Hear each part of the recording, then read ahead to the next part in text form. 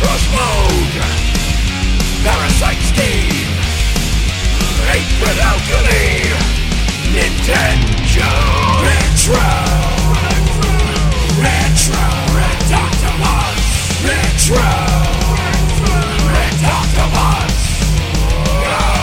Greetings and welcome once again to another episode of the Retro Redoctopus podcast, now part of the Inebriart Podcast Network. The only show where old is new is old, and so are we. I am your host of the moment, Parasite Steve, and with me as always are my carbon-based cohorts, Boss Rush Mode, Doubles, alright, extra turn. 8-Bit Alchemy. I keep rolling one. What the f***ing hell? I don't know. I can't help you there. You have two dice. That doesn't make any sense. And I know. Nintendo. I'm just here for the lols. Well, we got plenty of those. I think hopefully. Yeah, we're gonna roll a bunch of lols today because Go lollygag.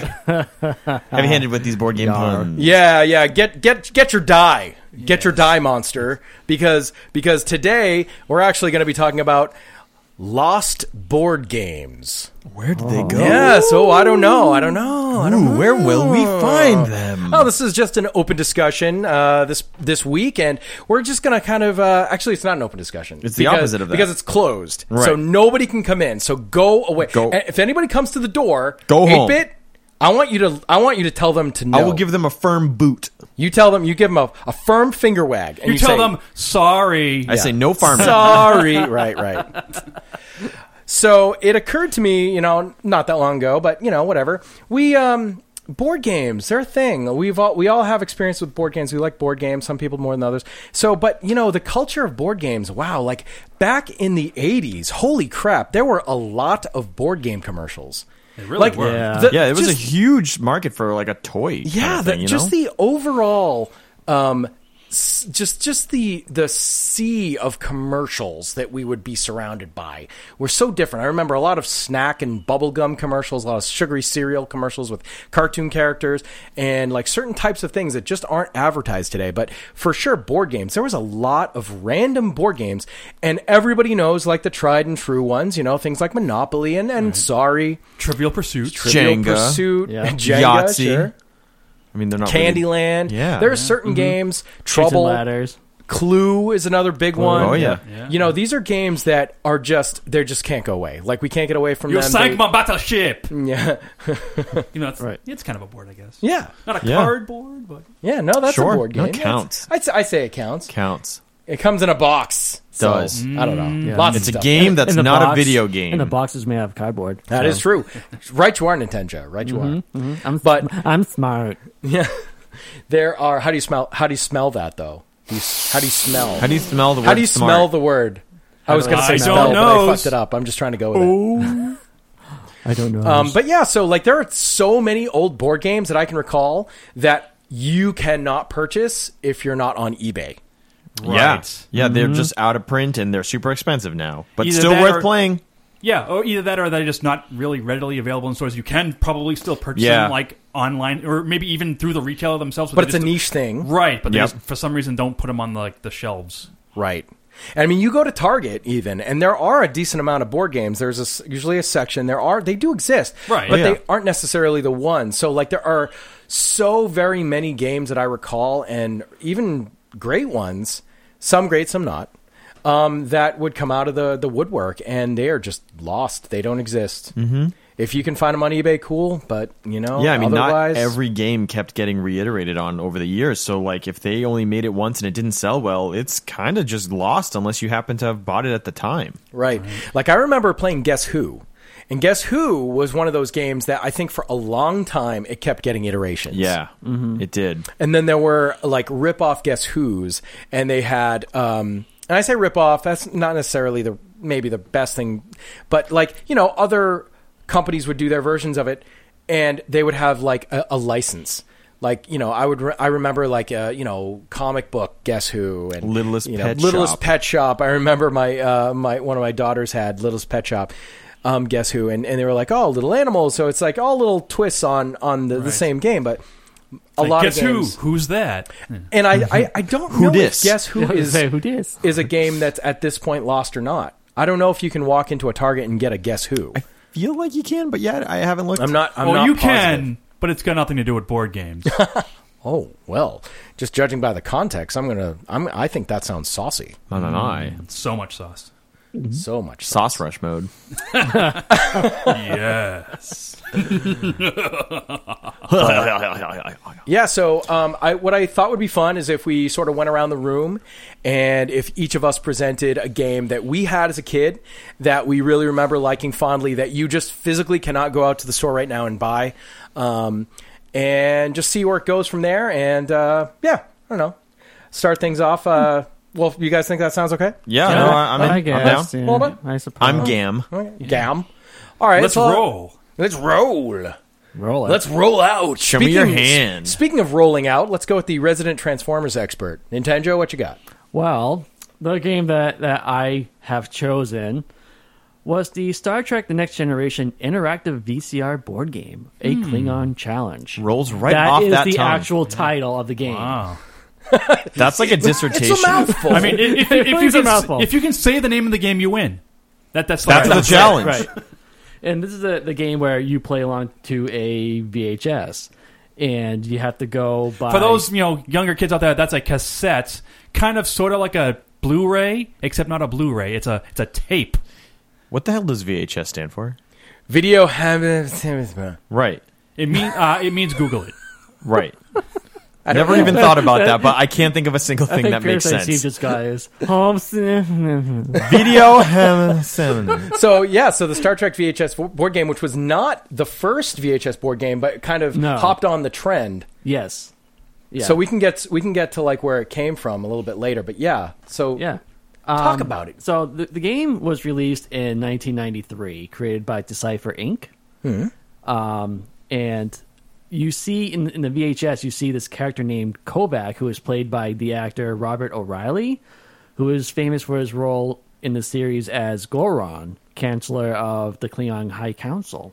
Yeah, and he played that role for a lot of years on Next Generation and Deep Space Nine. Yes. Yeah. And He was like one of the main reoccurring Klingons. yes. Yeah. You could say he clung on. Yeah. Yes, he did. He clung. He stuck around Yes, he certainly throughout did. the whole And series. just for information's sake, VHS stands for Video Home System. That's Oh, okay. not. That's at not all great. a good No. anagram. I like the system. It's a tape. It goes in the system. Video home system. I like Parasite Steve's better. I do too. That was quite disappointing. I am disappointed. Is there a way to I mean, edit that's that? actually exactly what I said. I just mumbled the rest. You guys just didn't listen. Yeah, right. that's on you. And Jonathan Frakes reprises his role as William Riker, who is Naba Wan, as we all know. Engaged. If you watch the show, then you know.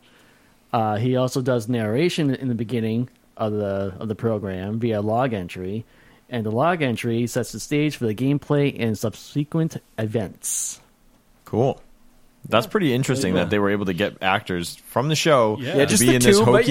yeah. But I mean, still. still a couple. Yeah. I mean, and It's not just Schmuck A and Hoser Schmuck B. B. Yeah. Yeah, it was. I think I just watched this because it's on YouTube. If you want to look it up. Oh, that's fun. And the log entry from Riker basically states that like the Enterprise is empty because of some reason they're doing some diagnostic thing and everybody's got shore leave. Because we didn't have the money to hire the whole crew. Sure. No.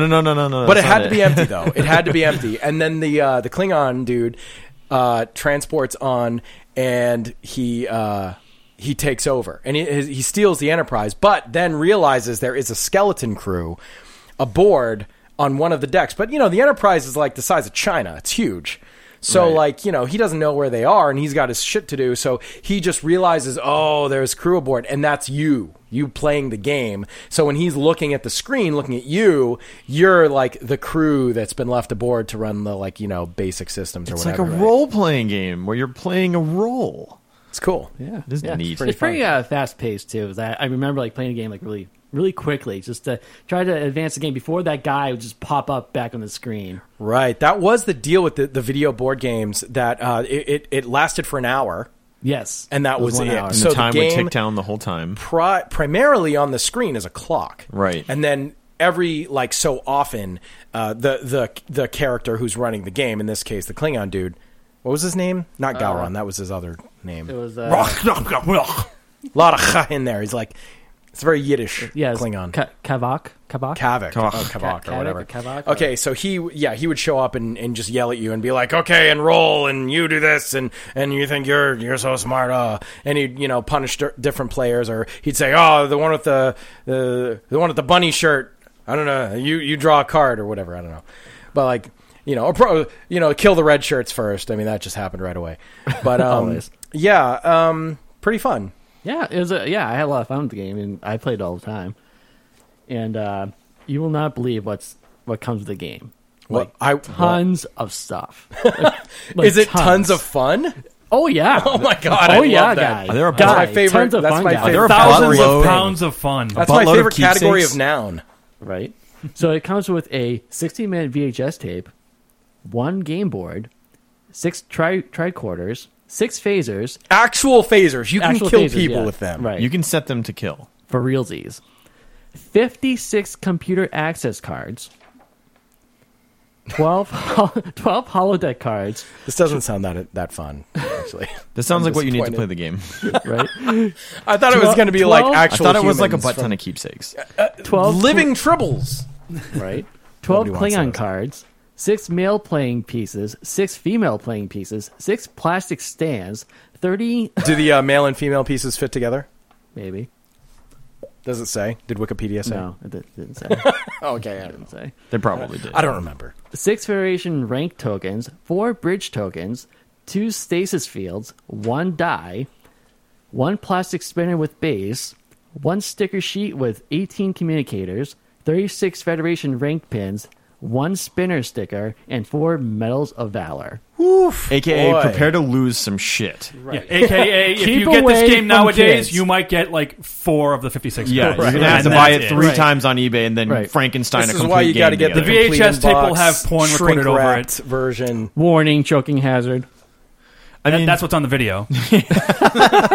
my head went there too. And this game is lost for so many reasons because A, it's old and you can't buy it. B, if you did buy it, you need also a VHS player, which is Right. hard to get now. Right. Unless you and go to a then- thrift store. or Yeah, something. Well, and even honestly, still, you can like- play it. I was thinking about this. You can legitimately play Just it play it on on YouTube. YouTube. Yeah, if you sure, can have yeah. the You're true. pieces, Yeah. it would be fine. You are Yeah. true. That's what I But just yeah, said. that before knowing that it was on YouTube, that somebody actually went and Yeah. No, that's transferred great the that whole somebody thing. did put So that funny. on YouTube. That's Yeah. fun. Yeah. Yeah, Right. wow. Pretty cool. Very, very fun format of game that doesn't really yeah, exist that's anymore. that's a Yeah. really great one. So, if are you all are yeah, you done? Yeah, I'm done. Yeah. Okay, so if you're done, I'm actually going to go next because for it. mine actually kind of ties into Joe's. Yep. So, Like those male and female card pieces? yeah, May or just may like not that. do. I know Don't in know. my room. Jury's out. Wikipedia didn't say. So I was going to say I'd make them, but that's a whole level of wrong, and I'm not going to say that. I made my own little movies. or even with mention those- it, or those allude to figures. it, or anything. Go ahead, Parasite Steve. Strike it from the record. So, just keeping it in the realm of VHS board games, this is not actually what I was going to pick, and I do have another couple I really want to talk about. But man, when Joe told me that he was going to do the Star Trek VHS board game, which I used to own, I'm like, oh my god, well, we cannot talk about that without talking about the original VHS board game, which is Nightmare. Oh yes. Nightmare. Which That was was also awesome. so I'll just talk about Nightmare for a minute. So Nightmare was also known minute. as Atmosphere, spelled ATMOSFEAR. Spooky. It's actually an Australian horror video board game. It was released in '91. It was produced in Australia. They did all the video. It was a company in Australia, but we got it here, and it was, believe it or not, insanely successful. It was the first of its kind that used this format of having a VHS tape playing in the background, and it literally lights a fire under your ass to the point where you get nervous. And with Star Trek wasn't meant to be scary. This is meant to be scary. Right. And Yeah. it is hokey. You do boot it up, and I remember the first time we played, all of us, because the guy who is on the screen is the gatekeeper. Yep. Right, and this guy he talked with like a sort of just a weird European sort of accent, and he was just a guy in a cloak basically, and basically his job is just to ensure that the other characters do not escape from this realm. This is the game story of the other side. Ooh. And we've come into the other side and we're playing his game. And he's really not a super nice guy, as you might think. Kind of a dick. It's sort of, it seems hokey. It does. And I remember playing it for the first time and we're like, this is so stupid. He's a butt-breathing duck dick. It literally gets super scary. And you just forget how hokey it is. It just absolutely works. Because, the first thing it says on the tape, turn the lights down, turn the volume up. And my God. And Tim, put your pants back on. Put your pants back on. No, the lights are off. Why can't they be off? And it's like when he shows up, because whenever the clock would be on the screen, you have this sort of bassy ambiance, just like, sort of humming sound. And then bam, he would show up and it was like, oh my God. Like, oh my God, I just scared. sharted. Like, yeah, it's just so much jump scares with this game. But so, basically the players had to choose a number and a color. And that's how the gatekeeper basically would, quote, keep track of you. And when you got called, you had to, when he would show up and he would reference some number or whatever, the deal was you had to answer, yes, my gatekeeper. And he would ask, did you answer, yes, my gatekeeper? Did you? And if you didn't, he would punish you. And usually you got sent to this place called the Black Hole. He'd like, you didn't answer, yes, my gatekeeper. Well, you're sent to the Black Hole. And you'd go and you'd be like, you would miss not one turn, but a bunch of turns until he came back and was like, all players released from the Black Hole. And so sometimes you would legitimately miss like 3 or 4 turns. Right. Yeah. As other people are like progressing or whatever. I mean, so basically as a character, the gatekeeper yelled a lot, but he was pretty damn intense. He was, as I said, he was, depicted originally as like just a man in his early 50s, kind of whatever, hooded man with like long, scraggly black hair. Scraggly butt. I heard that too. long, scraggly butt hair. As the time went on, he got older and uglier, and so they would change the makeup and they would change the lighting. A lot of it was done with lighting. Like at first, it's kind of just normal lighting, and then slowly his appearances would they would add green light and blue, and they would have different lights on different sides of his face, and you'd notice that there were like lines appearing in his face, like wrinkles and stuff. And in his final appearance, his final like couple appearances, he was in his quote final form, and he had like these super scary contacts, and his voice was all like demonic, and just it was awesome. It's super hokey on the surface, but when you get into it, it's like really great. And this is also on YouTube, and I just watched, I skipped around and watched a bunch of his parts, and I'm like, my God, I was expecting this to be so terrible, and it's just awesome. This guy was awesome. So his name, this actor, he's a Belarusian actor who's actually got 56 credits on IMDb. Not too shabby. Well, his name is Wenanti Nosul, his actual name. And so this is a country that's directly next to Poland, and it was part of the USSR. And currently, it's called Belarus, I think. I know. He is Belarusian, but anyway, I'm not here to talk about geography anyway. But anyway, so this guy is like completely awesome and totally sells the game and makes it fun, and adds this level of like anxiousness, like it's really like tense, and so anyway, like the Nightmare was a huge hit, and there's pretty much nothing like it, and at the time, and then there were other imitators. We had the Star Trek game. There was actually also, I learned, a Wayne's World video board game, which was apparently horrendously awful. Like, I watched some of it, and it's like, oh my God, who wrote the material for this? What was the premise for it? I don't know. But there was a bunch. There was a bunch of other. There's like Disney ones and stuff. I mean, once you play one of these games, you realize how fun of a format it is, and you do kind of just want more things like it, because you played enough times, and you're like, okay, this is awesome, but what else can we do? And I remember we played Nightmare 1 a lot of times, and we played Star Trek a few times, and then Nightmare 2 came out. And I thought it ended there, and I feel like we only played it once or twice, because the guy just wasn't as good as the gatekeeper. They changed the host, which does make sense. I mean, that really does. Right. They should have done that. Yeah. But Right, changing nobody- hosts is a good idea. I agree with that. Yeah, you should leave. It's something that a lot of media formats tend to do. But so just real quick, the characters that you got to be were super fun. And they were called Harbingers. There were 6 of them, and for the most part, they took their names from historical figures or like from actual folklore or legends or whatever. So there was Khufu the Mummy. Khufu is an actual Egyptian pharaoh of the 4th dynasty who ruled from 2589 to 2566 BC. Just a little knowledge on you. Then there was Baron Samedi, the zombie, and he is named for a Haitian voodoo loa, or spirit. And in the game, he was just basically called the Master of the Dead, and he was a zombie. There was Anne de Chantraine, the witch, who was a real girl who was burned at the stake, strangled to death, and then burned after death. 7th century France for witchcraft.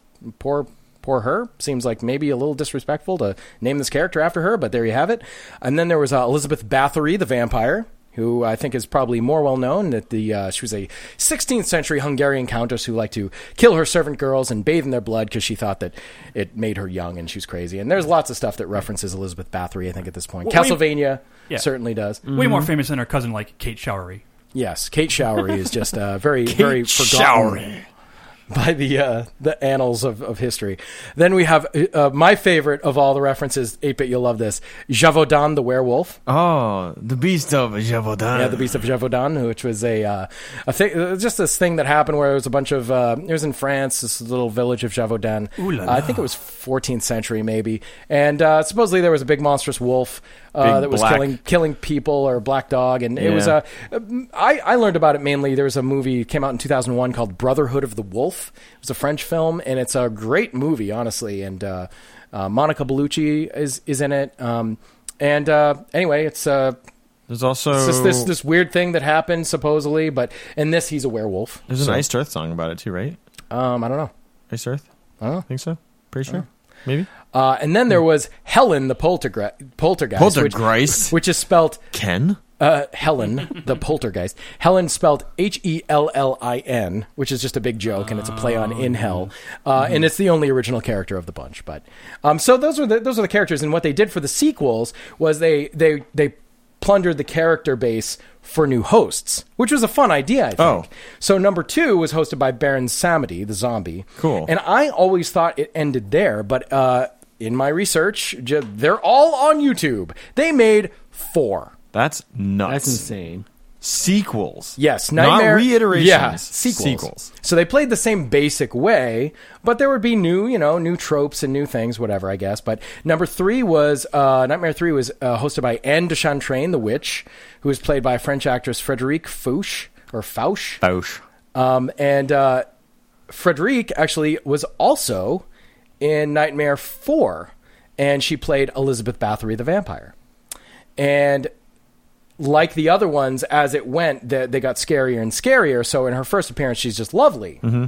And Lovely. she was in her early 20s when she did it, I guess. She's and she a was doll. beautiful.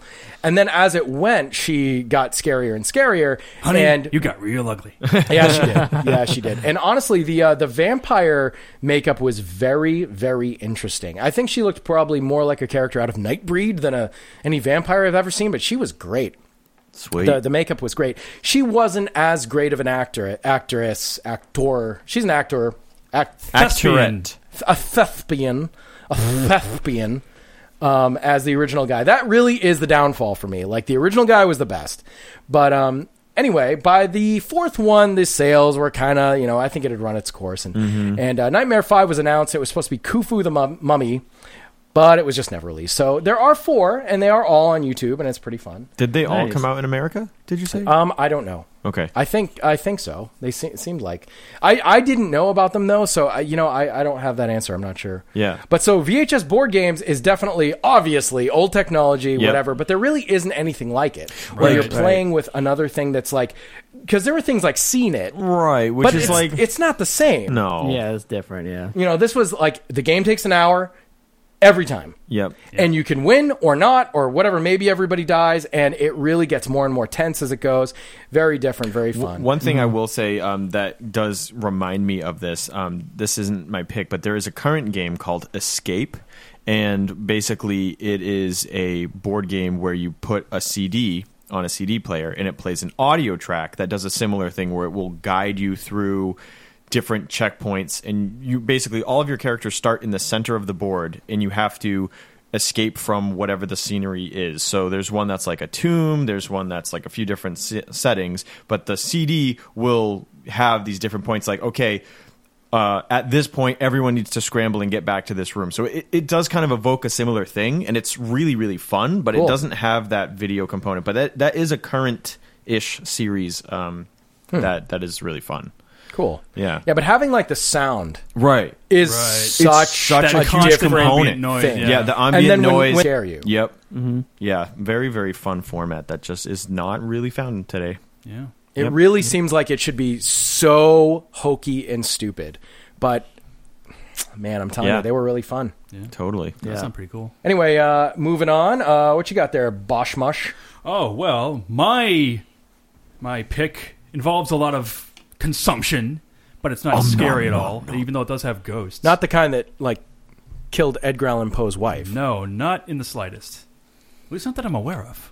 I'm going to go ahead and say no on that. We'll have But, to ask her. I want to talk about the Pac-Man board game that was released by Milton Bradley in 1980. And it's, as you would imagine, it's based on the video game Pac-Man. But in this game, there can be up to 4 Pac-Men. What?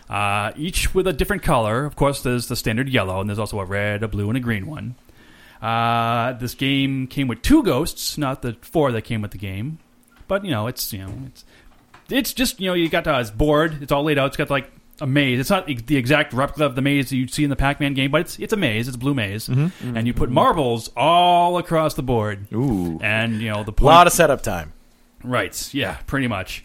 And you'd have a couple dice. One die would represent how far you can move your Pac-Man, and the other one would represent how far you can move one of the ghosts.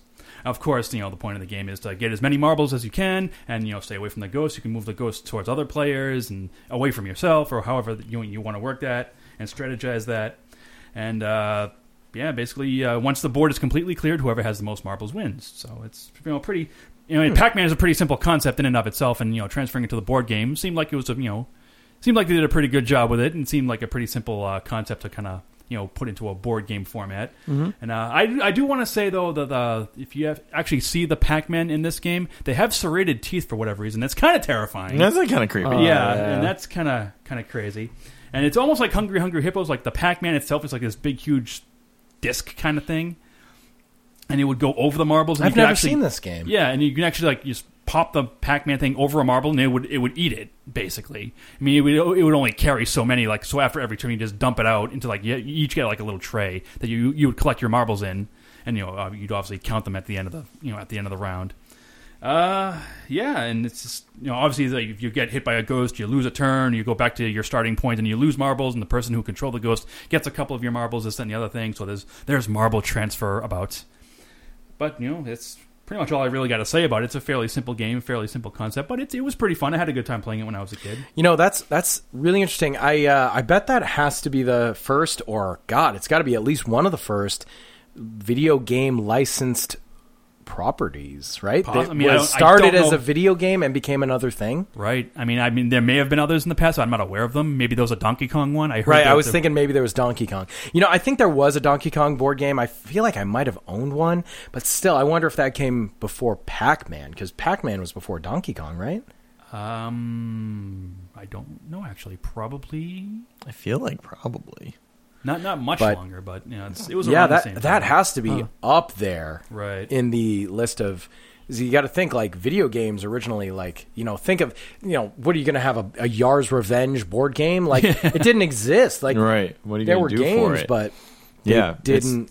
It's hard They to didn't adapt became. it. They didn't become other things. Is what I'm Right, saying. yeah. And then one other thing I'd like to mention, like, for whatever reason, I don't know if this was like an intentional thing or if they meant for different colored ghosts to be in the game. They would come with 2 ghosts, and they'd usually be the same color. The one I happened to get was blue, but there were also other, There weren't really different versions of the game, but if you just pick the next one off the shelf, sometimes they'd be red ghosts or sometimes they'd be green ghosts for whatever reason. I don't know. Huh? So, that's weird. They wouldn't have just given you one of like all the right. It different wouldn't be colors. like just uniform. It wouldn't be just I don't know, whatever Weird. color ghost. I don't know. Yeah, But I just thought that was kind of neat. that is Huh. really neat. That's fun. It seems like a good adaptation of a video game because Yeah. it's so similar to Yeah. the actual thing. That's cool. Yeah, and the actual physical marbles, that's really cool. Yeah. Yeah. Yep. So guaranteed, if you ever find one on like a yard sale or flea market or online, you're gonna be missing a few. Right. Oh, yeah. You've lost your marbles. Yes. You done gone did lost them. Very cool. Nice, good one.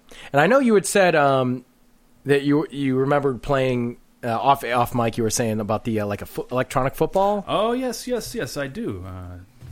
Wasn't sure if I was going to get to that one immediately, but Yeah, get to it, football. man. electric, not to be confused with electronic football, which is basically a handheld football game with like red LED lights that you'd control. This is electric football, and this was a field, like a metal field, and you'd have all these like football players with green bases. And what the thing was, it would be powered by electricity. You'd plug it into a wall, and this is like a switch. You'd flick the switch on, and Not a Nintendo Switch. not a Nintendo Switch, no, just a plain old click switch, just click, and this Just motor click. Just would click. like vibrate the field, and like the vibrations would make all the players move. And this was invented by someone named Norman A. Sass. It's my all-time favorite last name. I know. It is not the first SAS. time I've heard it. SAS. And he actually his father Elmer Sass had I don't know if he was like the It's owner or the great. president of a company called Tudor Metal Products based out of New York, and he had that company since like the 1920s, and Norman was born in 1925, so he was a young kid when his father had that company. But later on, when it was passed on to Norman, he took over in like the mid 40s. He I guess began production of it and started selling it in retail in 1949. So this game's been around for a while, and it's gone through upgrades since then. I mean, I'm pretty sure you can still get this game, but I've never seen it in stores for like the last 30 years. Yeah. And but anyway, getting back to the game itself, it's just a big metal field, and like all these players have these green bases, and like I said, the field itself would vibrate, making all the players move. And later versions of it, which I remember having two different versions because one I accidentally fell on and dented the field, and then you could never play it the same way again because like the dent in the friggin' field. But You got too into it. You're not supposed to tackle the game. right, I wasn't supposed to get into it. But Wait, I'm in the game? But the second version I got was apparently a little bit of a later version because the previous one had the normal standard green bases that you detach the players on. But this one, the bases actually had dials, so you can kind of sort of have them move in certain ways. I mean, it was never consistent, but it was still pretty neat. Okay, hold on. Right. What? Did Bill and Ted play Death against this version of the game? I want to say they did, actually. I don't Yes, remember they specifically. Did. Yes, they did. Yeah. They did. Yes. Because it was like Twister, Battleship, and It was I like- really think like that was the one where Death was just pissed. He's like, Yeah. "Ah!" Yes. Yeah. I think it was the one where they were moving. Yeah, and Because- one would just spin around in a circle. Yes. And that would That was happen. it. Yeah, that was That it. would happen. Oh my god, Absolutely. that's awesome. You'd put him on like the offensive line or something, just cover this area so none of the people can sack your Well, quarterback. Death sucks at that game. So if you Everyone wanna- sucks at that game. not Bill and Ted, they were good. They Well, won. no, they just sucked less than Death.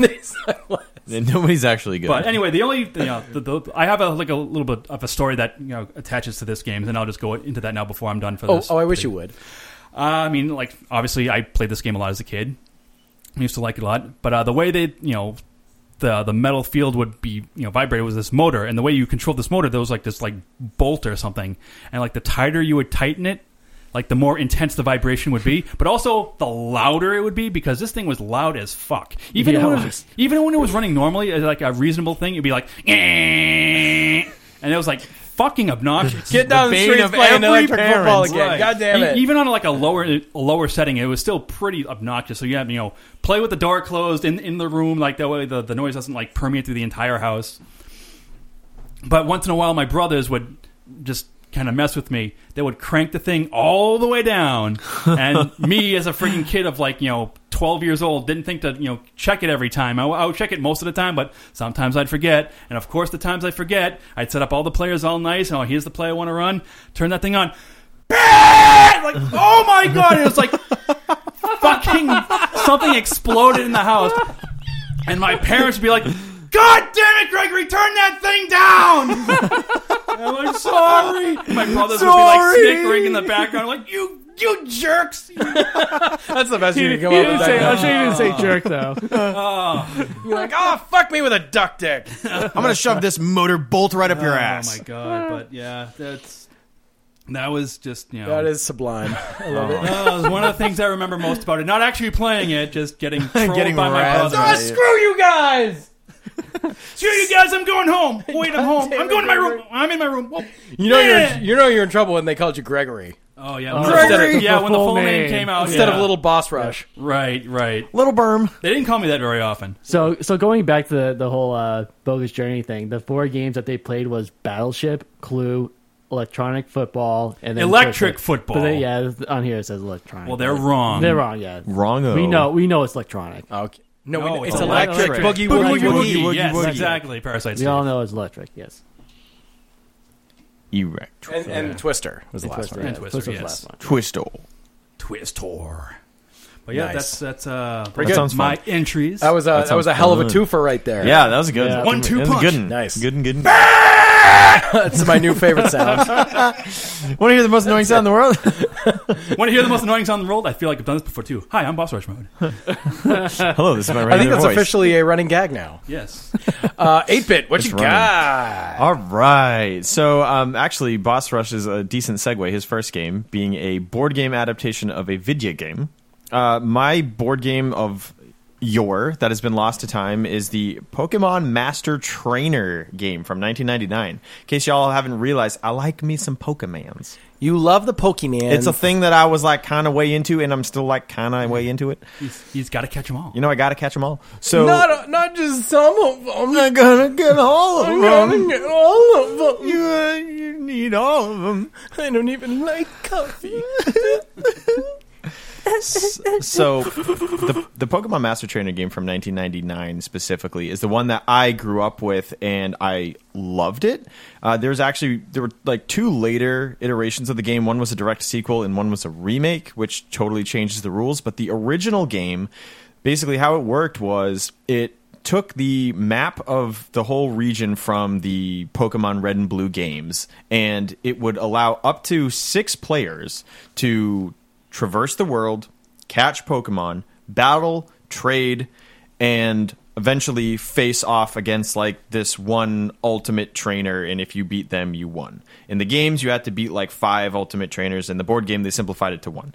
So it did a pretty decent job of adapting the things that you liked about playing the game into a board game. So there would be all these different spots on the map. Some of them would let you draw item cards. Some of them would allow you to find Pokemon. And the way that the game did it was each spot where you could encounter a different Pokemon would have a big circular indentation where you basically put like a Pog-sized disc face down. And there was like, I think 5 different like tiers of Pokemon. There was like pink, which were the weakest and the easiest to catch. And then there were green, blue, red, and then yellow was legendary. And the only way to catch them was with like, you had to draw a specific card. So it was fun because you'd go around the board, you'd flip over these different chips and see like, okay, what Pokemon here? Oh, it's Pikachu. Or actually not Pikachu because he was a starter Pokemon. The way the game started was if you had 6 people playing, they had to have 6 different Pokemon you'd start with because you can't just have nothing. So there was like the normal good starters like Bulbasaur, Squirtle, and Charmander, and then they're like, oh Wait, shit, can I that's guess? Can I all guess? of them. So yeah, guess what the other 3 garbage Pokemon were Okay, that so they obviously gave you've said Pokemon. You have said Pikachu. Is Eevee one of them? No, Not Eevee. Okay, so are they crazy? they are like pretty fucking random. Mr. Mime. No, nope. I'll give you a hint. They both can evolve. Okay, that makes sense. Nidoran? Nope. Oh, They're so dumb. the bell? Nope. The plant bell? Nope, they're Venus- not even 3 tiers. What? So this is the deal.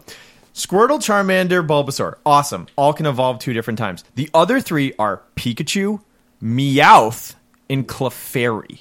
What? And what's crazy is that you can battle. So Nobody the different, effing wants a nobody freaking effing Meowth. wants to be a Meowth or a Clefairy. I mean, I like Clefairy, but whatever. The point is, I mean, Jigglypuff, I guess I could see all more than 6 of them, Clefairy. all 6 of them should be equivalent, right? No. Right, 3 tiers. Pikachu, Meowth, and Clefairy all have way lower attack, way lower stats. They're just objectively worse. Nidoran would have been perfect. Neither of them would be, and they can only evolve once. And What, the way what another 3 tier? What's another 3 tier? I mean, there's Oddish, there's the Bellsprout, there's Poliwhirl or Poliwag, whatever, like Machop. There's plenty of 3-tier evolutions that could. Oh yeah, Machop would be Machop perfect, would be good. yeah. Ghastly, but Oh yeah, Ghastly, right? But they did Get a ghost they in did there. 3 2-tiers, and the thing is that it does screw you over later because when you have one Pokemon, and if later in the game you catch the evolution of it, you can stack them on top of each other, and they get not only the attack of the better Pokemon, but it gets +2 because it's an evolution.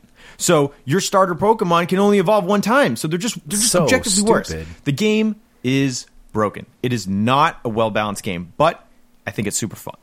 And the problem with the game stems from the fact that everything kind of comes down to dice rolls, and you can just get screwed. The way that everything gets caught is you flip it over, and it'll say you have to roll a 3 or a 4, or roll a 6, or whatever, depending on how hard it is to catch. So you can just get screwed, and you can just never catch something. So that does kind of stink. But what ends up being really fun about it is that there are, you can build up a team. When you encounter other people, you can battle them, and like if your opponent's doing really well, you can try and go after them to fight them and knock out some of their Pokemon, so that way they're not able to do as well later on. So there is a lot of like opportunities to screw each other over. There's also a lot of opportunities to cooperate because you can trade. So like if one of you started with Charmander and the other one started with Squirtle, and like the opposite of each other got their evolution, you can just say, hey, you want to trade? And like you can just agree to do that. Or you can say, no, screw you, I don't want to trade. So the other thing to note is that if you catch an evolution, so let's say you caught Blastoise and you didn't have Squirtle, you can still use him. He just doesn't get the bonus from having the previous evolutions too. So like it's a little weird. The other thing about the game is that the writing on the cards is not super specific. Like it'll say, let's say you're trying to catch a Pokemon and you use a Master Ball item. So it says, okay, before your roll, you can add 1, 2, 3, or 4 to your roll. So it's confusing. Does that slow your roll? It doesn't. Oh. But maybe it should. So the thing is that it says before you roll, right? So then the question is, okay, so then do I need to play this card and decide if I'm adding 1, 2, 3, or 4 before I even know what my dice roll is? Or can I just pick a number afterwards? Or like, I mean, in the games, the Master Ball catches everything, right? But in the Pokemon Master Trainer game, it only allows you to add numbers to it. And if you rolled a 6, guess what? You're screwed. You roll a 6. Like there's nothing that needs higher than a 6 to catch it because you're just rolling a single dice. So if you rolled a 6 and you needed a 3 and you played a Master Ball card, you wasted it. Card's wasted. It's not going to help you at all. You can't like use it to plus or minus. So it's just like it is just kind of broken. But if you take it out of context of the games and just play it as it is, it can be really fun. It tends to take a long time, and there are definitely things wrong with it. But I feel like it is a really, really close approximation of the video games, and it's a fun game if you can get a group of people together because it's up to 6 players, which really is substantial. And the other thing that's worth noting is all 150 original Pokemon have chips in the game. They didn't cut any out. So like you have a huge selection of guys, and like I don't know, I'd say only maybe like 15 or so can fit on the board at a time. So every time you reveal one and you catch it, you will replace it with another one of that color. And you keep going. So you can play it a bunch of times and like never see the same guys. Right. Which is super fun. But Cool. yeah, it's a little tough. It's a little broken, but it was one game that I loved so much. And I found out it's really expensive. Like if you want to buy it, I was watching a YouTube video of this guy, Tekking 101. And he was playing with some of his friends, and he paid like $70 for the game on eBay. Oh, Jesus. Yeah, and it was missing pieces. Like it didn't have everything. So, like that's crazy. And I've seen it go for higher for over $100. You know, and it's one of those things where you can't really get it, and it's weird because it's Pokemon, which is Right. still super popular. Right. But I liked it a lot, and it's kind of just sort of been lost to time. But I still have mine. I still have my copy. Nice. We can still play. Yeah, you know, it's funny. I know so much about Pokemon because I got into Blue with you, and we would play it on the Super Game Boy and stuff. But so I got into it definitely before this game came out. But I really don't remember this game. I don't think we ever really played it together. Yeah, I want to say we played it once or twice, but the thing is, the setup was so long to actually put all the things in it that it was just I think I remember prohibitive. that. You just kind of felt like, man, this is fun, but Yeah. like, it's like the Pac-Man. I can picture putting up all the marbles being more trouble than or it's like worth. trying to play that Oregon Trail game now, you know? Right, The one with all the right. cards, you're like, oh my god, this takes like half an hour to set Yeah, up. the Oregon Trail card games that they put out, which are pretty fun. The but original yeah. one's fun, but like the hunting and fishing one or whatever is like, Yeah, it was. it takes a while. Yeah, it's true. It's a bit much. But yeah. Cool. Awesome, Yeah, man. cool beans. Yeah, I never got into Pokemon, so basically the last 15 minutes was just like you talking like an adult and Charlie Brown. That's why we should play it. But it sounds like if whoever's into that the Pokemon stuff would have a good time with it. Yeah, it's decent. Full show. It's cool. decent. All right, so before we move on, I just want to spotlight 2 more games, and one I'll be really, really brief with. This is a game. These are basically what I always consider to be my favorite 2 board games. As I said, I wasn't planning on talking about Nightmare, but oh man, I just had to. So one of them, it always gets me. In every episode of The Goldbergs, it's just on the shelf in the living room. I've never seen them spotlight it, but it's on the shelf, and that is Fireball Island, which is by far one of the coolest game boards of all time. It was this Twisted big, up inside, but nonetheless, I feel the need to stay. yeah, sure. And it was like this topographical, plastic game board, and it was just really, really cool. Just really briefly, it was first published by Milton Bradley in 1986. Tagline being the dimensional adventure game of pitfalls and perils. And there was a giant tiki sort of looking idol that was in the middle of the game board, and his name was Volcar, and he had a marble a red marble in his mouth, which was one of the fireballs. And there were various other places throughout the game that you would put red marbles, and they were the fireballs. You could just knock them off, and your player would try to traverse, and he had little things he was trying to accomplish and get to the end of it without getting fireballed too many times. Really fun game, and just kind of fun. I don't know if you guys know this, in April 2018. A new version of the game was actually released. It's called Fireball Island: The Curse of Volcar. That's awesome. It's released by Restoration Games, and it was kickstarted. What? This game... Check out these numbers. Kickstarter campaign was asking for $250,000. It was fully funded in 1 hour. Oh my god. Shit. Clearly, I'm not the only one who People fondly remembers love this game. Fireball Island. It ended up raising almost $3 million. Holy crap. That's a lot of fire. It ended with 2,810,298 buckaroonies. Big American buffaloes. Pretty crazy. So That's I have not amazing, played it. actually. You can purchase it now on Amazon. It's about $65, which is a little bit too pricey for me since it's just Yeah. Fireball Island. I do love it, but I know I probably won't play it that Is much. it just Fireball Island, or did they do something like to change it up? I think they did. I read that they revamped some of the gameplay, and there are expansion sets that they've done too. Okay. Which is great because they're putting the extra money to use, because Yep. that is a very disproportionate amount of that's fun. a lot Right. of overhead. So, but anyway, so Fireball Island, just really wanted to Cool. briefly mention. I always loved that. My favorite number one with a freaking laser bullet is a game that came out in 92, also released by Milton Bradley. It is a talking electronic board game unlike any other I had ever played, and it is called The Omega Virus. This game is awesome. You'd have this central sort of talking computer base, and it would, like Nightmare in some ways, it would beep, it would have, there was ambiance, but there was also the Omega Virus and the ship's computer were the two voices. And the idea is that the computer is good, but he's being taken over by this evil virus. So he was kind of like a Jekyll and Hyde, and the computer would do good things for you, and then it would change the voice, and it'd be like, you stupid fools, and, it would be the Omega Virus. I think I And remember seeing you guys had this box run in your house for like the longest time. And I still have it. It is Okay. the best box art yeah, ever. it was Yeah, ridiculous. it's so awesome. Yeah. It is amazing. I wish I had a poster of the Omega Virus box box art. I swear to God, it would go up and never come down. But so anyway, it was have poster priapism. Yeah. It's a really fun game, very unique. I played this to death. I absolutely played this more than any other game. And it is the only instance of a game that I really got into that I would constantly want to keep playing, like day after day. I've never been a person like, people who play like Settlers of Catan, like get so into it and that's all they want to do. And I've never been that sort of a person. Like I like games and stuff, but I don't know. There aren't too many that have like really grabbed me like that and pulled me in and been like, oh yeah, a day after day, this is all I want to do. So, because every time you play, it's different and you don't always win. It's like Nightmare. Not every time do you beat the Omega Virus. Sometimes you don't. And it would come down to, like the final seconds of the game pretty much. And you were like, sections of the board were closing. He would like close sectors because it was a folding board and it was really, really cool.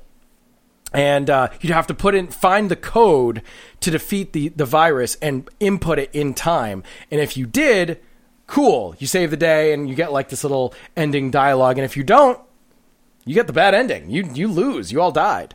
So it was really, really cool game. And what I just thought I would do is read this little excerpt from the manual, which was really fun because the story of this was, I think, part of what made it so fun. It wasn't tied to any existing property. It was just like people in Milton Bradley, they're like, okay, we're going to come up with this whole story. And they really got into it. So anyway, here it is. It is the year 2051. Earth is now orbited by the great Battlesat-1 station, which protects Earth from meteor impacts and stray comets with a super payload of plasma weapon silos. However, during a routine maintenance operation, something goes horribly wrong, and the station's master computer is infected by a microscopic nanophage that builds a singular intelligence, for an AI, in the computer core. While the humans aboard the station are forced to evacuate as all support systems shut down, the Earth leadership is contacted by the entity known as the Omega Virus, which threatens to turn the Battlesat's plasma weapons upon the planet. Ass. Hope you weren't listening on your headphones. So you control these little commando guys that were really cool. And they look like little space dudes, and also probes, which look like little R2-D2. So, probes. it was neat because you would start out as the guy, and you would get different components that would snap onto the guy as you would search rooms, and you would find certain different accessories, and they actually snapped onto the figure. And then you could also find a probe, and what the probe would do is let you search. It would basically let you go twice for every turn. Yeah, it's like an additional character. So you would send out the probe in a different direction, so you were searching twice as quick. And as time went on, that became really, really, really useful. Yeah, because if an area got locked and your probe was there, you can at least still move your guy. Right, the probe would be destroyed if it was in the area that got locked. But yeah, anyway, Omega Virus, love it. Kick butt. Yeah. So Sounds good. pretty cool. I want to play it right now. Yeah. It's super fun, and I still own it, and it's just great. But anyway, this episode's getting a little bit long in the tooth, so I think we've covered some Lost board games, some pretty good Lost board games there. So that's Lost board games, but I think for this week's Octoponder This, what I will ask you, the audience, and you, the rest of Retro Redoctopus, is going back to what we were saying about, like, the commercials you would see on TV were kind of different, and they would, showcase toys and a lot more like games and toys than we'd see today.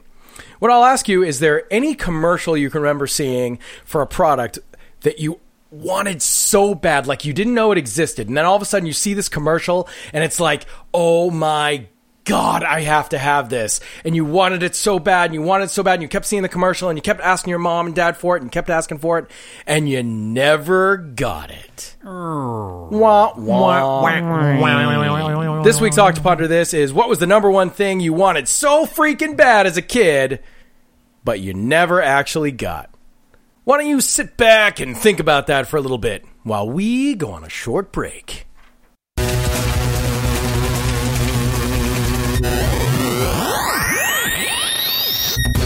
Hi, I'm Patsy the Angry Nerd, lover of science and sharks. And I'm Ashes Von Nightmare, the Real Housewife of Transylvania and Mistress of Merlot.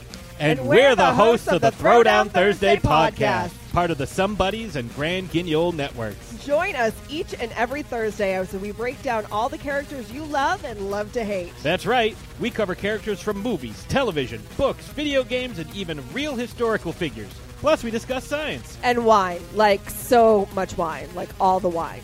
We also pit random characters against each other in free-for-all contests voted on by you, the listener, and reveal the results the following week.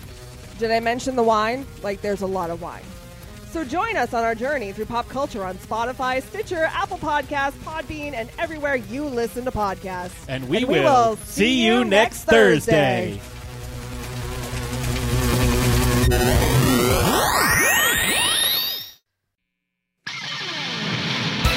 Bloodworks Scriptorium, the new album from Enchanted Exile.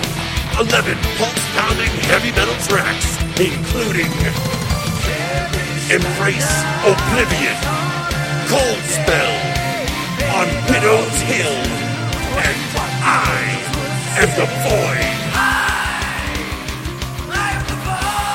Bloodworks Scriptorium, available now on iTunes, Google Play, and pretty much anywhere you get your digital music. So, go get it.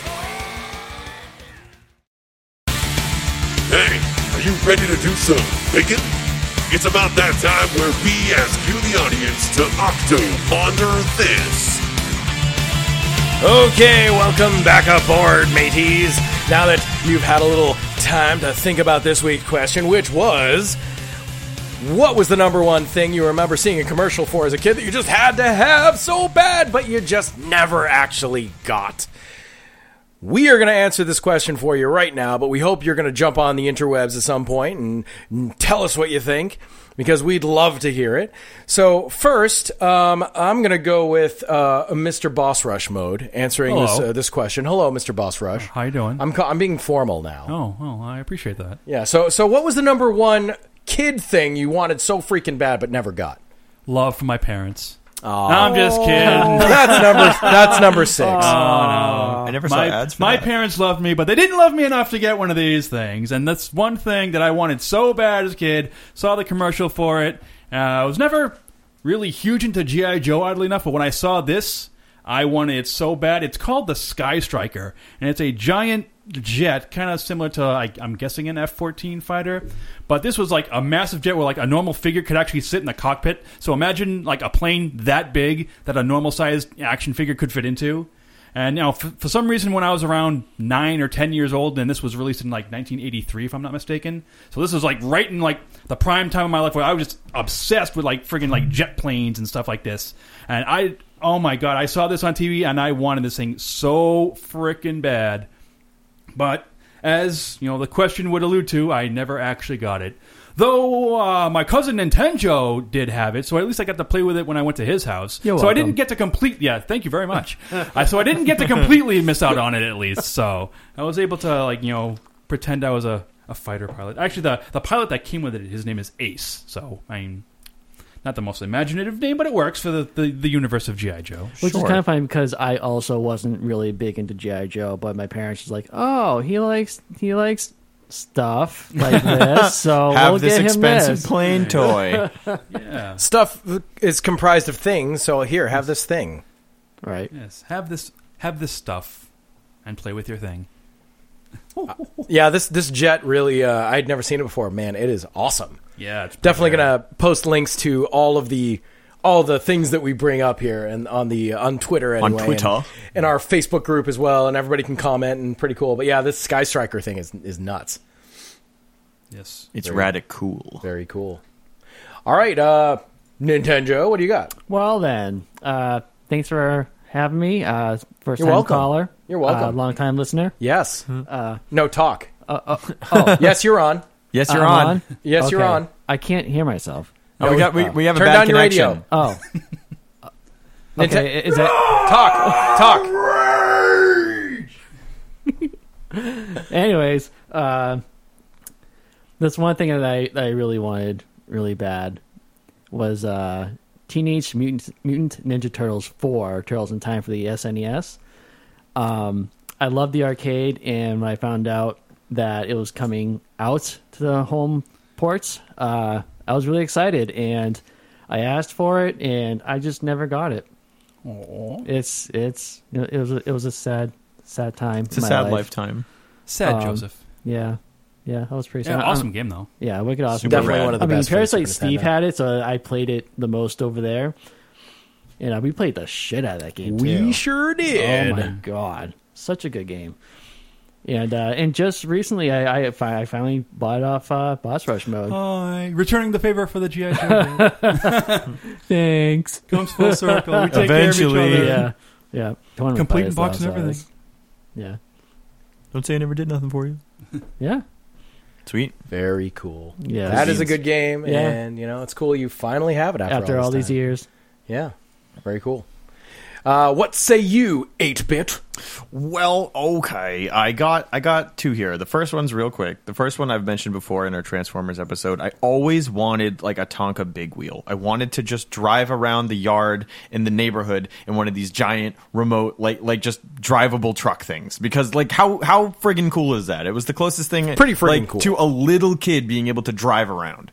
So like super fun. I really wanted one of those, but I never ever got one. But the other one that I distinctly remember thinking like really wanting, but I don't know, never really expressing that I wanted it because I knew that like it would just make a mess and everything. I wanted one of the creepy crawler like gummy bug candy factory things from the 90s. Crawlers. Yeah, the freaking ads were like so awesome and catchy, and I remember thinking that the bugs that they would pump out of them looked so cool, and they were edible, and like just I don't know. Well, it was depends like, on what you made them with. I mean, in the commercial, they make it seem like, okay, if you make it with the proper ingredients, sure, it's edible. right, and then if you don't and you use If you rubber, make pudding bugs, then yeah. right, pudding bugs can be eaten. But I wanted one, and I just kind of felt like I knew it wouldn't go over well, and it would make a mess, and like it probably would never get it. So I never really asked for it, but I always kind of wanted one because I thought bugs were cool, and gummy candy is, it's candy. Like whatever, I'm a kid, I like candy, but never got one. So instead Santa Claus was like, how about a nice football? Football? What's a football? I don't know anything about sports. I want to eat bugs, I want to slurp on those bugs. but I never did. Sad face. Sad face emoji. All right, so for me, I would say the number one thing that has always stuck in my brain that I never got as a kid that I always wanted, oh my God, the original Voltron. I always wanted that thing.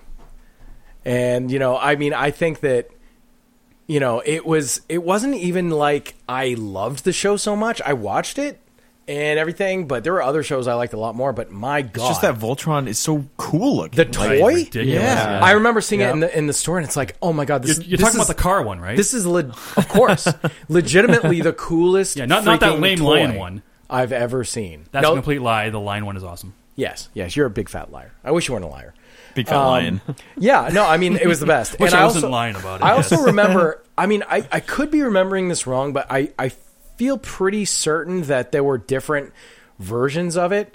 And so now we see that a lot, like, model kits, and there are lots of collectible Transformers, Power Rangers. You can buy like the cheap toy versions, or you can buy like the Master Collector Series version that's way more points of articulation, and it's just better overall in all ways. I wish I had more points of articulation. I do too. You need to have a Master Collection edition. Yeah, we got the standard Bosch Mush. But yeah, so I'm pretty certain that when this came out, which was probably no later than 84 or something, and I know it came out in Japan first, but I'm pretty sure there was like the plastic one and there was the metal one, but I definitely remember there being a metal Voltron, and all the lions came apart, and you could play with them as lions, or they would form Voltron like they were supposed to, and it just worked, and it was awesome. And oh my God, I wanted it so bad, but clearly it was pretty expensive. I never had it, and always was like kind of a little bit butthurt, just a little bit.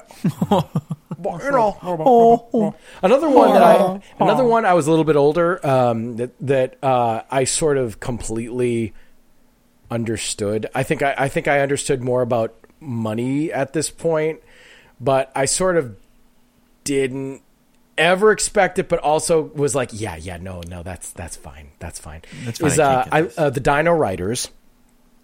Remember the Dino Riders? I loved the Dino Riders. The most expensive Dino Rider was the Brontosaurus. Because it was freaking huge. Really huge. It was the biggest of the good guys, because the biggest of the bad guys was actually the T-Rex, which I did have. The biggest of the good guys was the Brontosaurus, and it was like over $80. The Brontosaurus Rex. No, just regular. The Brontosaurus had over 80 bones. Yeah. So that was another one that I was like, well, like I really wanted it because I love the Dino Rider so much, but it's like, yeah, no, it's fine. Don't do that. No, we need bread this week. Yeah, we need to eat for a we month. Need to eat, yeah. Going back to that Voltron thing a little bit, I never had like any of the big toys, but I did have like a camera that would have like limbs that would fold out and form like a weird, bastardization of Voltron. And it was a working camera too. And my mom still has this somewhere for whatever reason. But I remember having this and like it was just the weird. It's a camera, but it also forms Voltron. That's wicked cool. I loved that thing. I mean, it took crappy pictures, obviously, but it was neat that you could actually, because they would all just fold into itself into its back, and like the whole camera was like this black box. It looked like a camera, and that would be the body, and then obviously you'd pop the head up, and then all the limbs would fold out, and it would have the lines as limbs and all that jazz. Yeah. No, that was pretty neat. That jazz? Are we talking about jazz? Yeah. Prime. But prime. What an unbelievably random thing to combine. Like Voltron and a crappy camera for kids. Right. I know. Huh? Seriously, What? Yeah. I think there were crappy cameras of kids combined with all sorts Crappy of camera like of every kids. property. Made of Crappy children. camera. It's made of kids. Jesus. Made That's what of it is. That's children. not okay. Oh my gosh, it's horrible. Why? Horrible. Anyway, that's pretty awesome. So everybody else out there, we would love to hear your answers to our question of, what are you most butthurt about not getting as a kid, pretty much. So please hop on. You can do lots of things. This is what you can do. You can hop on at Redoctopus on Twitter. You can do that, or you can go in our Facebook group, or you can always, if you're living in the Stone Age, you can email us at redoctopus@gmail.com, which I might add, not one person has done, and we're on episode 6. So you could be the first. You could be the very first you could email. win the It's no still prize. possible. It could be you. It could be you. Make us happy. So hey, it is about that time. It's not about that prom, but it's about that time. It's almost that time to catch that horizon. But hey, before we say goodbye, You got your spiked gauntlets, you got your bullet belt, you got your leather jacket and your denim, you got your hairspray.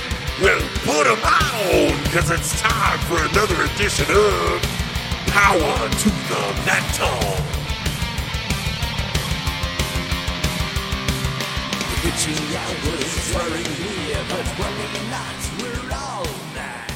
Welcome back to another edition of Power to the Metal. Yes. Very, very metal. Metal! Anyways, so this is a segment where I talk about bands that may be big in other countries but not big here, and I feel like they deserve more credit than what they're getting here in the States. So this month I chose this band called Pink Cream 69. Ooh la la. They are a hard rock heavy metal band founded in 1987, and they're one of my favorite acts that's still around today.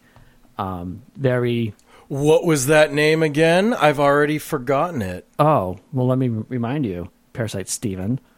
Pink Cream 69. Seriously, you are never going to forget that. You're not, because it's a stupid name. It's not just a stupid. It's the stupidest. It's name, an absurd which is name. actually brilliant. Right. Because it's so stupid, you literally can't forget it. Right. Pink Cream 69. Yes. So this band was founded in Karlsruhe, Germany. I don't know if I'm saying that correctly. Probably not. Probably not. So I'm American. I'm stupid. Hey, I'm an expert at mispronunciation, so I would know. Right. You're the schmush. I am the Oh, but you're our schmush. Yeah. Anyway, continue. So the original members were comprised by Andy Dearest, Dennis Ward, Costa Zafiriou, and Alfred Koffler. The band gained their first contract by winning Music Magazine's Metal Hammer's newcomer competition in Ludwigsburg 1 year after forming, which is pretty impressive. Yeah. if you Wow, ask me. that's awesome. That's wicked awesome. And that's Andy Darris of Halloween. Of Halloween now, yes. Now he's been in Halloween he, forever. he played on the first 3 albums, and then he left. He sang, the singer. And so, speaking of which, in 1994, Andy Darris left the band to join German power metal legends Halloween. He was replaced by British singer David Redman, who is also an amazing singer. Yeah. He is They're wicked very good. different. Yeah. But they're both- I remember the very both first great. song I heard by them was called Traveler in Time from the Electrified album. And I fucking loved it. So I had to I had to do research on them. You couldn't buy their CDs in the stores. You had to special you could import. Yeah, you had to, like, that's, order 'em, that's what I was mail looking order for. 'em or Import. whatever. Yes. Yeah, because they were they're a German band, technically. I mean, he's from England, Yeah. but Yeah. I had to do the same thing with Blind Guardian albums before they really came Yeah, I popular remember- over here. Yeah. Boss Rush and I found Blind Guardian, and then we wanted to go to the back catalog, and it's like, okay, well, they're expensive. Yeah, and and this was the time when Nightfall in Middle Earth was out. yeah, Right. Actually, the bassist Dennis Ward is from Houston, Texas. Oh, wow. I don't know That's about super random. Houston, Texas, but he's from Texas. Texas. Oh, wow. Yeah. So I thought that was pretty interesting. And they've released thus far 12 studio albums, 2 live albums, and 1 live DVD called Pink Cream 69 Past and Present, I would love to see which the DVD. I have not yet seen, and I would love to. Yeah, that'd be cool awesome to check get a out. hold of. Yeah. Electrified is such an amazing power metal album. Yeah, I think it's their wicked good. heaviest album that I know of. Yeah, it's really good. I love it. That and Sonic Dynamite. Yeah, I mean, I love honestly, Sonic Dynamite was what I got started on. It's so good. Like every song is a hit. I've in my heart. Honestly, I really loved every album except for one. I can't remember the name of it. Oh, Was it the first one with David Redman? No. Not Changes. Oh, actually, you know what? I take that back because I haven't heard the first 2 with David Yeah, Redman. because like Changes is like I heard they weird. weren't very good, so I was like Yeah. never bothered. Is his name Breadman? Dreadman? Dreadman. It's not. So it's So nothing to do with it's bread. not a Mega Man boss. Okay, he's not a bread-based Mega Man boss. Okay. So yeah, so I would highly recommend checking out Electrified, the album, Sonic Dynamite, Endangered. Endangered. Yeah, actually, Endangered. I feel like that's their heaviest. Trust the album. Wiseman. Yeah, It's a pretty sweet that's song. pretty sweet. And the new album, Headstrong, is awesome. So I liked Intensity a lot too when that Yeah, came Intensity out. was really good. I thought it was super solid. Yeah, check them all out. Do it. Hit the ground running. Hit Don't the be ground fooled by running. the first 68 Pink Creams. Only get Pink Cream Get 69. the 69th right. in your ear Yeah. hole. And also, games people play, the Andy Darris era is top notch. Yeah, that's an awesome album. I kind of And feel like with the first 3 albums, they were so unique. They didn't really sound like your typical rock or metal band because Andy's voice is so unique. Yep, and their melodies were so unbelievably strong and Yes. catchy, and it's just like that's the perfect recipe. That's what you Right, want in like right. a power metal kind of outfit. So Right. if you could pick a song, Joe, what song should I post to Twitter? You could pick one. The Traveler in Time. Traveler in Because Time. that was Okay, the yeah, fir- that perfect. was what the about first Talk one. to Yep. the Moon? Talk to the Moon is so good too. I know you love that yeah. one. I love Over the Fire personally. Yeah, that one's real Yeah, heavy. that's good too. I've heard a couple songs and thought they were okay, and just never really got into them, so I don't have any suggestions. So you'll have to listen to what we post on Yeah, Twitter. I will. I will definitely have to. Yeah. I'll join the newbie. I'll be on the newbie wagon with some of the listeners. You'll get creamed for It's the the first new time. And what's B-Wagon. awesome about Over the Fire is that Ralph Sheepers does backing vocals on Yes, that. he certainly does. Oh, cool. Ralph Primal Sheepers Fear. of Primal Fear, Fear. formerly Primal of Fear. Gamma Ray. Yeah. He is the biggest, scariest looking dude with the thinnest voice you'll ever hear. Thinnest, highest voice. Yeah. Yep. Yep. Yeah, he looks like he will like It's punch like your face bat in. screams crammed into like a gorilla. Yep. Yeah. It's disproportionate. It's weird. It's like it's fucking weird. He's the reverse Rick Astley. Yes, he's a reverse Astley. You never go anti-Astley. You never go full reverse Astley, but he inside out. Astley. Inside out Astley. All right, so that pretty much wraps up the episode this week, I think. But before we get on out of here, anybody have anything they want to plug? 8-Bit? So you can find me, 8-Bit Alchemy, on YouTube and also on SoundCloud. I have a bunch of my original 8-bit style music on there, as well as some covers of a few different video game tunes of recent day. And Yesteryear in recent day. Yesteryear in recent day. Yeah, I like that. It's got good music to it. So, yeah, I haven't done anything super recently, but I am hopefully going to be working with a friend of mine and composing a theme for his channel. So I will have more information on that when it is closer to completion. Nice. But yeah, stay tuned on the 8-Bit Alchemy YouTube channel. Nice. What about you, Nintendo? Well, I have my own YouTube channel, which is called Nintendo. In case you couldn't tell, I do. Basically, I've been doing mostly the swag snack stuff, which is the pickup videos that a lot of people tend to do. I will be doing a unboxing video shortly, and I have 2 more swag snag episodes lined up, so Nice. I'll be pretty busy. I can't wait to see them and put them in my eye holes. Oh, yes. What you got, Bosch? Well, you can also find me on YouTube under the channel name Boss Rush Mode, just to avoid confusion. And I have lots of videos on there. I've got VG Tunes, which is basically a video game music podcast. I've got Auracade, Auracade, which is kind of like a atmospheric, kind of like ambiance of like just arcade games, like arcade game sounds, kind of like you're in an arcade of some sort. I think those are pretty neat, and I hope you enjoy them too if you decide to check them out. And I've also got V1.0 of Retro Octopus on there, the first, coincidentally, 8 episodes, and some side stuff too. So yeah, definitely go on there. Feel free to check it out, and I hope you enjoy. It took us like 3 or 4 years to do 8 episodes of Retro Octopus, and we're already on episode 6 right now. Right, exactly. And it's only been 2 months. Yeah. So we're definitely, it took us a little while to get into the swing of things, but Right. I think that it's definitely, our old stuff is worth checking out. I definitely think Absolutely. if you like the podcast, definitely hop onto Boss Rush Mode channel, and it's really fun. There is a lot of fun stuff there. For sure. And as for me, Parasite Steve, I am a horror author. Not a horrible author, but I do horror author. I don't write horror stuff. Horror and horror are slightly different. Enunciate. I'll say it like English people. Horror. I write I don't books. think that's better. You gotta Yeah, when you say it. horror. Huxputs. Check out my books. I've written 2 vampire books that are set in Africa: The Bone Eater King and Marrow Dust, both available on Amazon in paperback and Kindle. And I have a brand new book that just came out called The Final Summons, which is an anthology put out by the New England Speculative Writers, and it's awesome. I have a story in it. You should go buy it. That's it. So anyway, thank you very much for checking out our episode. We had a great time presenting some lost board games and some childhood memories. as we tend to. I just want to squeeze them. And so we over anyway. Those are the treacherous waters. You hear us talking about them sometimes. The childhood memories. Those are the treacherous waters. They're all the things that make growing up awesome, and we like giving them to you. So we hope you like hearing about it.